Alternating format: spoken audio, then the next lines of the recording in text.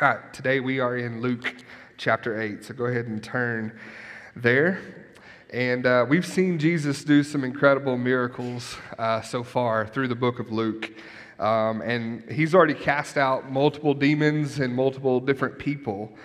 Today we get the most extensive story of Jesus' power over the demonic world. But instead of really focusing on all of that, I think the story today is about more than just that Jesus has authority or Jesus proves he's the Son of God.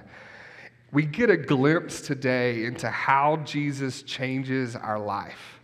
And that second song we just sang, My Jesus, I think it could have been written by this demoniac today, as he went back to where Jesus saved him from, and he tells everyone about how much God had done for him.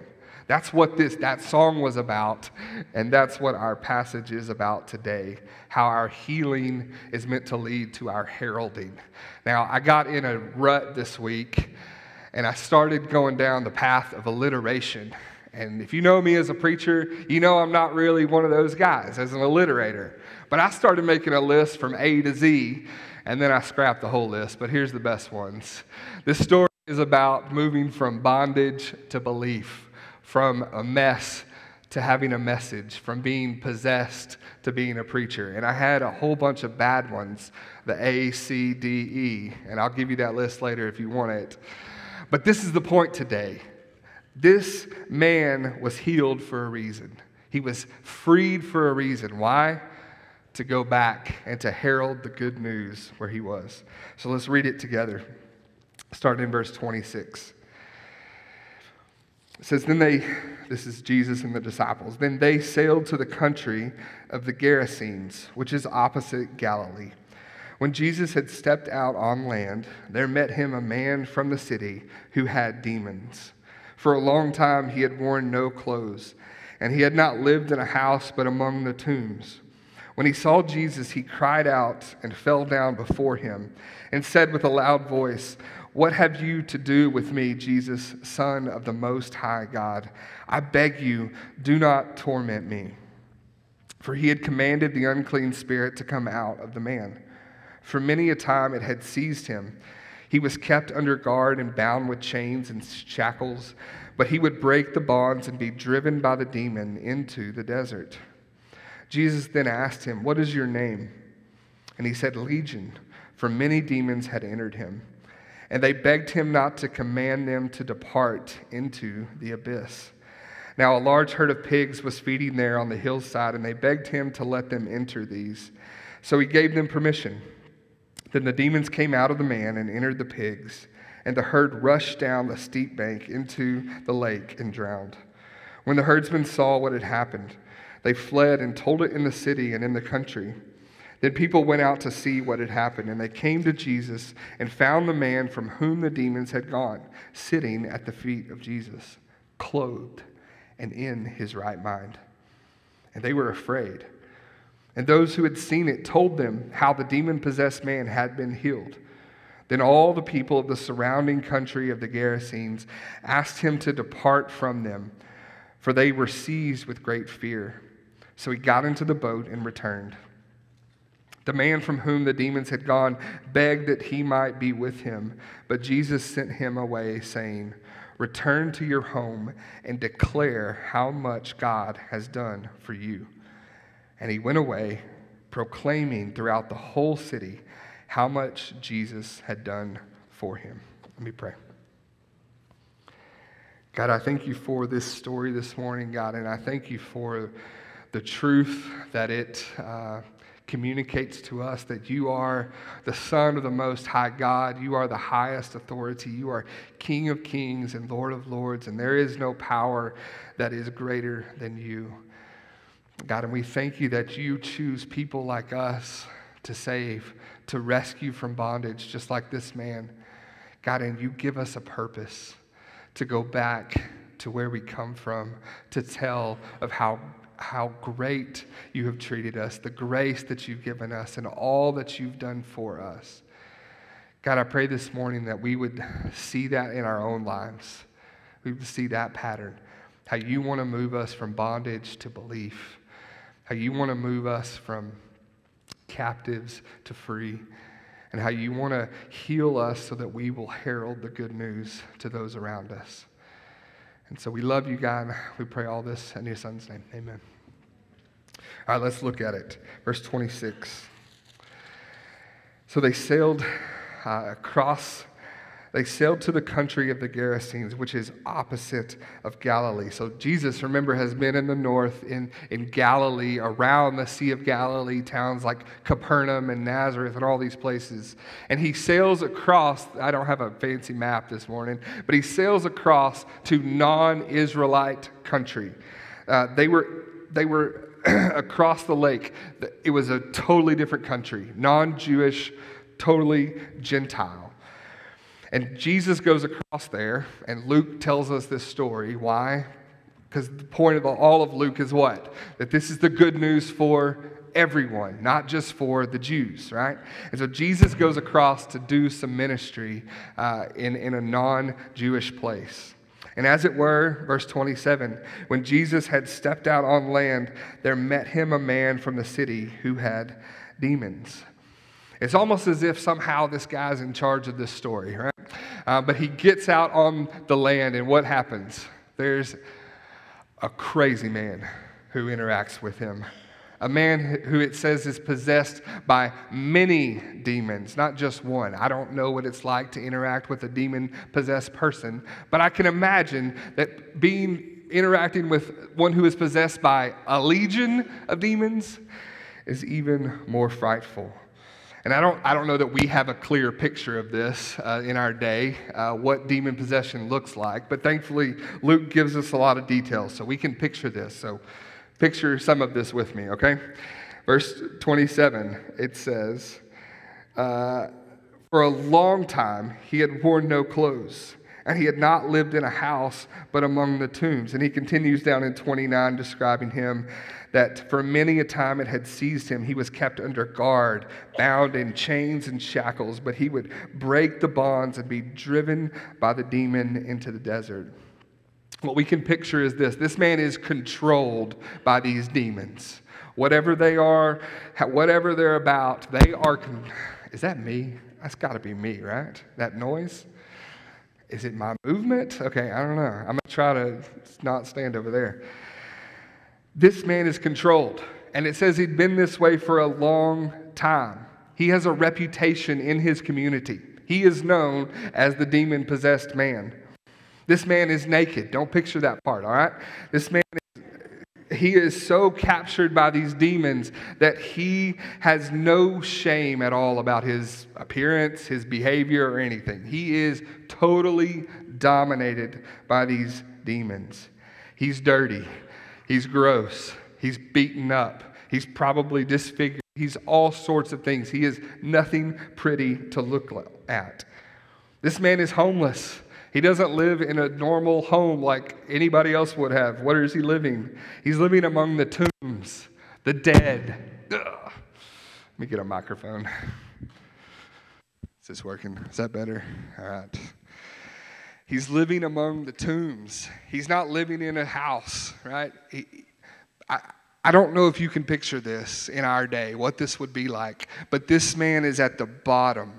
He is at the very bottom of the social ladder. He's at the very bottom of the economic ladder. He's got nothing going for him. He is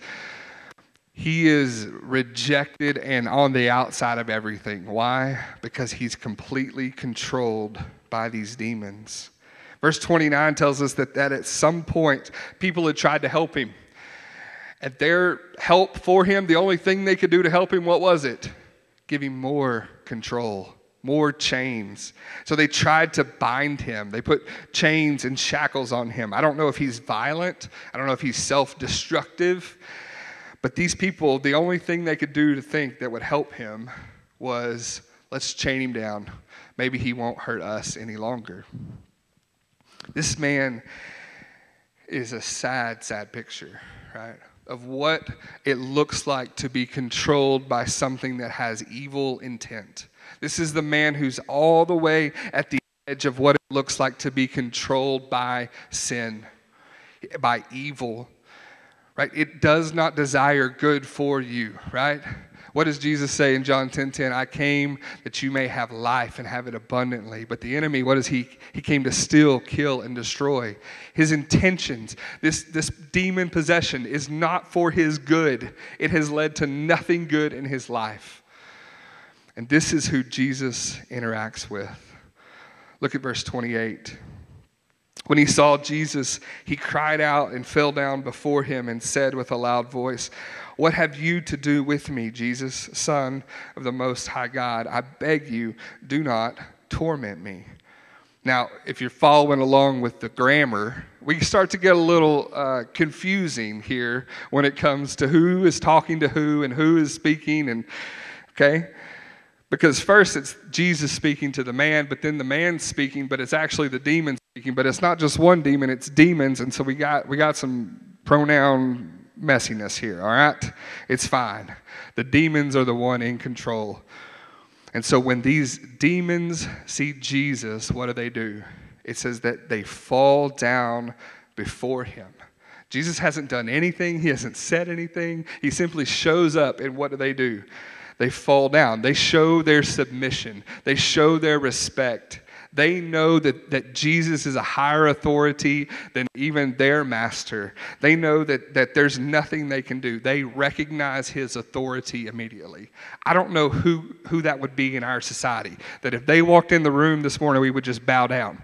It's not the president. It's not, I don't know who that is, but imagine a king, and they come in, and we just all bow down, right? And what does he say? What do the demons say? He uses his name and he gives him his title. This man who's never met Jesus, somehow professes this. And he says, what do you have to do with me, Jesus, Son of the Most High God? The demon knows who this is. The demon is very familiar with who Jesus is and what his identity is. There's no doubt or question in his mind. Remember that. That's why we've been studying Luke, because Luke's trying to convince Theophilus that Jesus is the Son of God. This demon, he's already convinced. He knows without a doubt. He's not wondering who this is. He's questioning, what are you here for? Why are you here? What are you going to do to me? Because I know you're going to do something to me.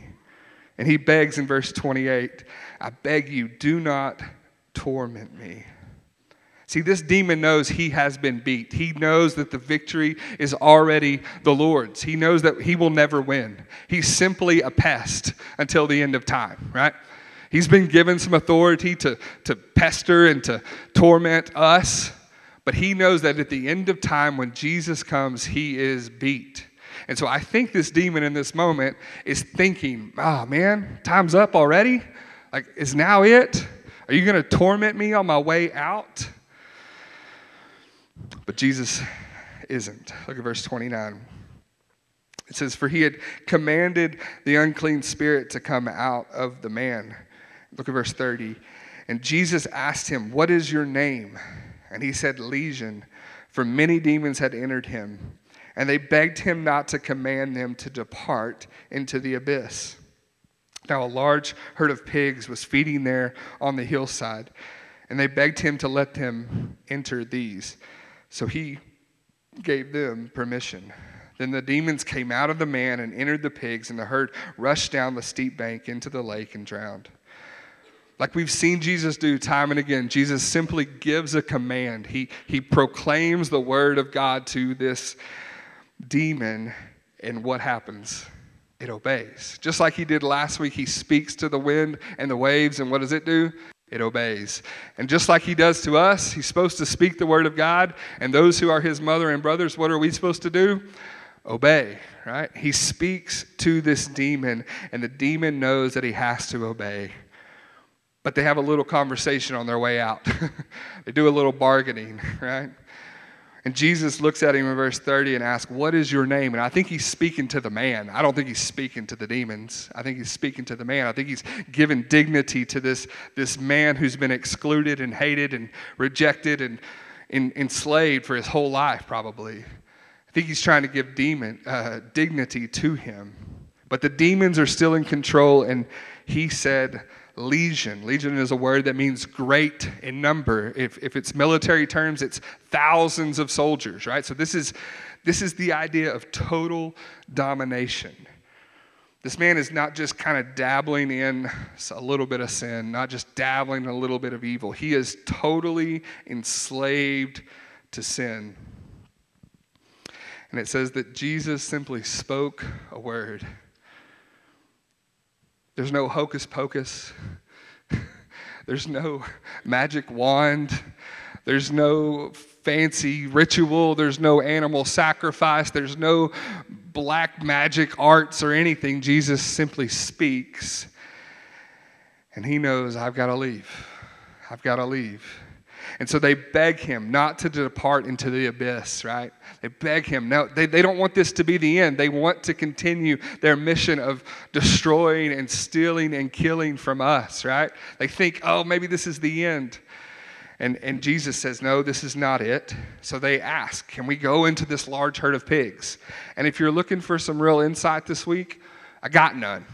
I don't know how demons think. I don't know why they're interested in going to a herd of pigs. I got nothing for you. If you got something this week, bring it to me. But for some reason, this is what they wanted to do. And I think Jesus gives them permission for one reason and one reason only, because it would be a very visible sign that the demons have left this man and now they're over here, right? I think it's a very visible evidence of life change, that this man has been freed and now these pigs, call them legion, right? I mean, because they're enslaved, right? And so what happens? Verse 33. Then the demons came out of the man and entered the pigs, and the herd rushed down the steep bank into the lake and drowned. And I don't know what to do with that. But what an incredible sight to see that day. A man who has been enslaved and dominated and controlled by sin, all of a sudden now that has come out of him, and it's over here in these pigs, and they've rushed to their death. It's a picture that this is where this man was headed. If it were not for his freedom from Jesus, this man enslaved to these demons would be just like those pigs. That's where his life was headed. Verse 34. When the herdsmen saw what had happened, they fled and told it in the city and in the country. And then the people went out to see what had happened, and they came to Jesus, and they found the man from whom the demons had gone, sitting at the feet of Jesus, clothed and in his right mind. And they were afraid. And those who had seen it told them how the demon-possessed man had been healed. Right? So, man, poor herdsmen, right? Poor herdsmen. They show up this day, just normal day, taking care of their pigs, and all of a sudden, their pigs are running into the lake, killing themselves, right? Kind of feel for those guys. But as you can imagine, once they get over the shock of it, they're not pleased, right? Their source of livelihood is gone. And so they leave this situation fearful. They don't want anything to do with it. And they go to the town and they start telling people what had happened. Man, you know all those pigs we just got? They just ran off. The crazy dude, all this stuff. They give them all the details. And it says that the people came out to see what had happened. They heard about it, and they wanted to know for themselves, is this really true? Did this really happen? I love how Luke continually puts that theme in here, that all these people saw this happen, and then people came back and confirmed that this happened, right? Why is he doing that? Because he wants Theophilus and he wants us to have certainty concerning the things that have been taught. This was not done in a corner. This was not done in secret. This happened. You can go find the pig carcasses, right? That's kind of what he's saying. So the people come out, and they see two people. They see Jesus, and they see the local crazy man. But they don't get what they expect, right? They see Jesus, and they see the local crazy man, but he wasn't the local crazy man any longer. It says that he was sitting at the feet of Jesus, clothed and in his right mind. He's no longer controlled by demons, so he's in his right mind. He's no longer bound in chains and shackles. No, he's sitting calmly. He's no longer crazed and all over the place. No, he's talking with Jesus. He's having a normal conversation. I can imagine he's rejoicing. I imagine there's tears. I'm imagining, and what an amazing experience for him. He's just sitting there soaking up Jesus, who has set him free from bondage and from death. And it says that the people, when they see this, verse 35, they came to see Jesus, and they found the man from whom the demons had gone sitting at the feet of Jesus, clothed and in his right mind, and they were afraid. They were afraid. Now think about this. These are Gentiles. These people know nothing really of they might know a little bit about Judaism, but these are not people who are familiar with what's going across the lake. They don't know who Jesus is. And this guy just shows up and sets this guy free from these demons, liberates this captive free. And they are concerned. One, they just lost a lot of pigs. But two, I think they're really concerned with this kind of power, this kind of authority, this kind of person in their midst. They don't really want anything to do with it. They're afraid. So what happens? It says the witnesses, verse 36, those who had seen it told them how the demon-possessed man had been healed. They couldn't get their heads around, no, this is that crazy man who was naked, living in the tombs, but now he's sitting, how did this happen? How did this happen? And it says that the witnesses said, no, here's how it happened. Jesus told them, and they left, and now he's healed, right? They confirmed that Jesus is the one that did this, that Jesus freed him, that Jesus healed him, that Jesus cared for him. And it says in verse 37, then all the people of the surrounding country of the Gerasenes asked him to depart from them, for they were seized with great fear. So he got into the boat and returned. Man, I don't know what would happen today if we saw a great miracle. Maybe we would ask that person to leave too. Maybe we would just be so fearful and frightened by the whole deal that we would ask him to leave. And these people saw it, and they're filled with fear, and they just say, Jesus, you got to go. I don't know what kind of power that is, but you've got to go. These people are rejecting Jesus. They don't want anything to do with him. And Jesus, what does it say? He got into the boat and he returned. He wipes the dust off of his feet. I don't know how long he's there. Is he there a couple hours, maybe? He showed up on the boat, causes chaos, and then he leaves. He wipes the dust off his feet. And it says that the man, verse 38, the man from whom the demons had gone begged that he might be with him. But Jesus sent him away. The man who had just experienced this incredible freeing and new lease on life, he's been given everything by Jesus. He's like, I want to go with you because look what just happened to me. I want to get more of this. I want to stay with you, whatever that means. Because I was living in the tombs. I got an opening for a roommate. I want to go with you. You've got a boat at least. Maybe I could stay with you for a little while. But Jesus sent him away. Look at verse 39. He says, return to your home and declare how much God has done for you.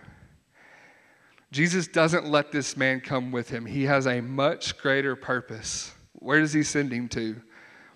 To all the people that just rejected Jesus. To all the people that are scared to death of Jesus. And he tells him what? Go tell them how much Jesus has done for you. Go tell them how much God has done for you.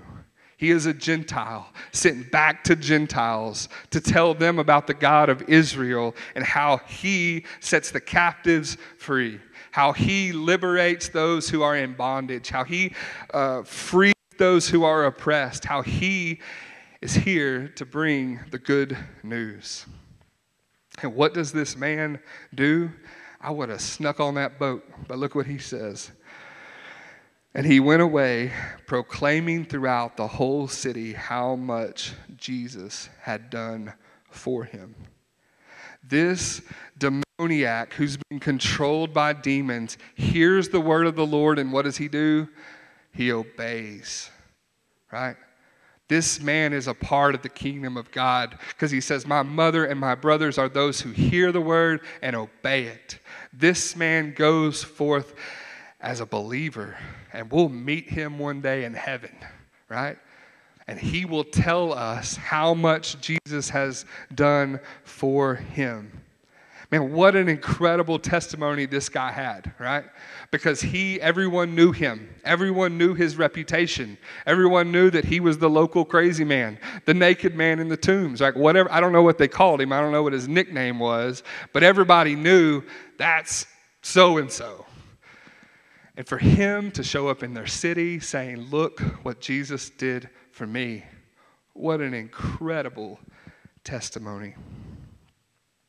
Now, we say all that to say this.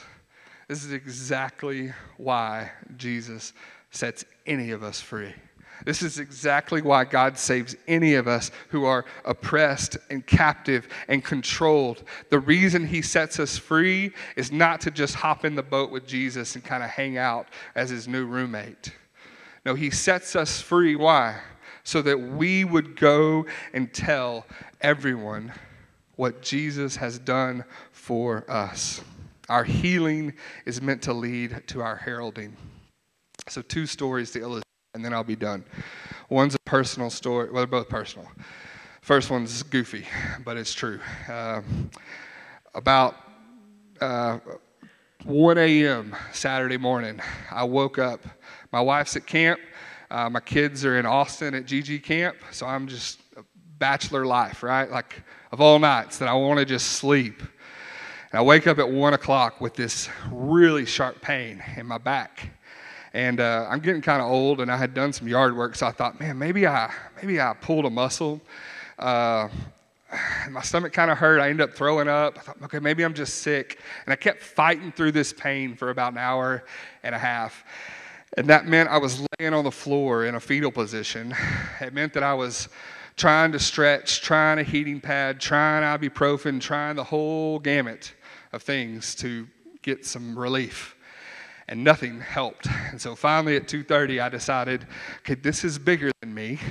And so I got in my truck and I drove to the ER. And I put my flashers on, drove real fast, and I get to the ER and I slump over the table.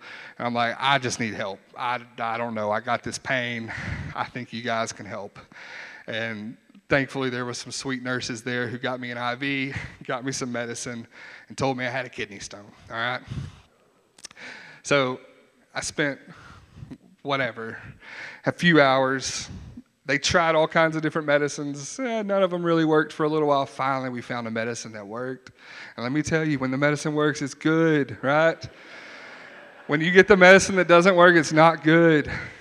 My father-in-law and my dad sat there and listened to me moan and groan like a little baby.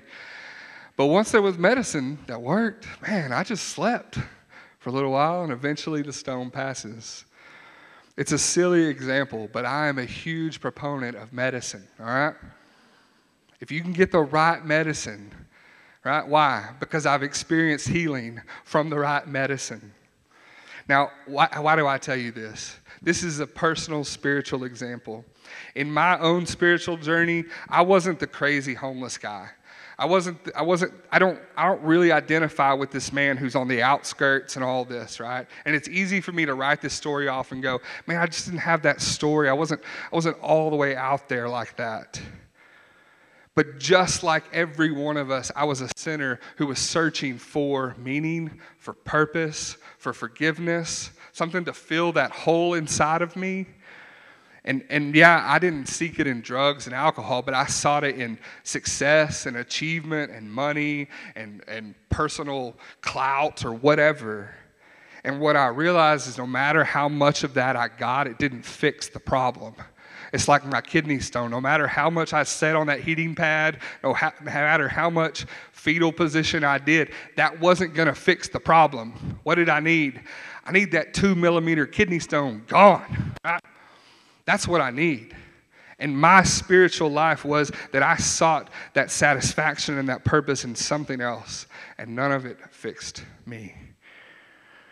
And we're all that man. We're all that possessed man who's controlled by something. And when I finally encountered Jesus and realized the offer of forgiveness and mercy and grace, He took away that kidney stone from me. He rescued me from my sin. He forgave me. But He didn't just forgive me to get on the boat. He forgave me, why? To be a herald of the good news, right? It'd be evil of me to know the cure for a kidney stone, which I still don't.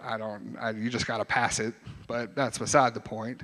It'd be evil of me to know the cure for your cancer, for your sickness, and not tell you. It would be evil of me. It would be hateful of me. But God didn't save us to keep our mouths shut. No, He saved us to be a herald of the good news, to proclaim all that God has done for us and how much He has done to save us. And so, Christians in the room, what are you proclaiming with your life? What are you telling others? How much has God done for you? And are you telling other people about that? If you're not a Christian in the room, I'm here to tell you this. You can seek after all kinds of satisfaction and purpose and forgiveness and all sorts of things, and none of them will satisfy except for Jesus and forgiveness. If you don't know about that, I'd love to talk with you more. Let me pray.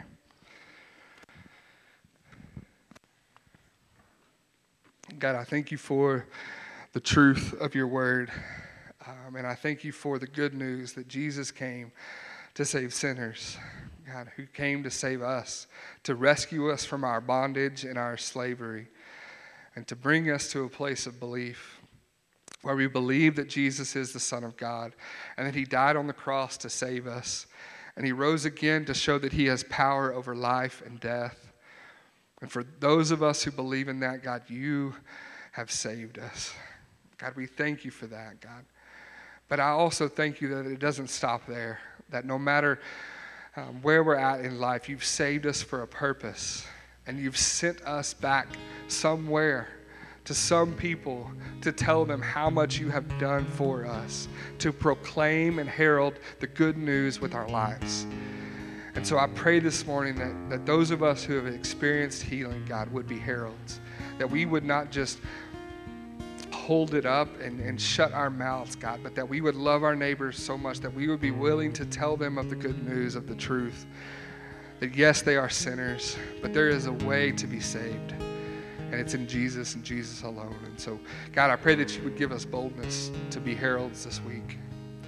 We love you. We pray all this in your Son's name. Amen.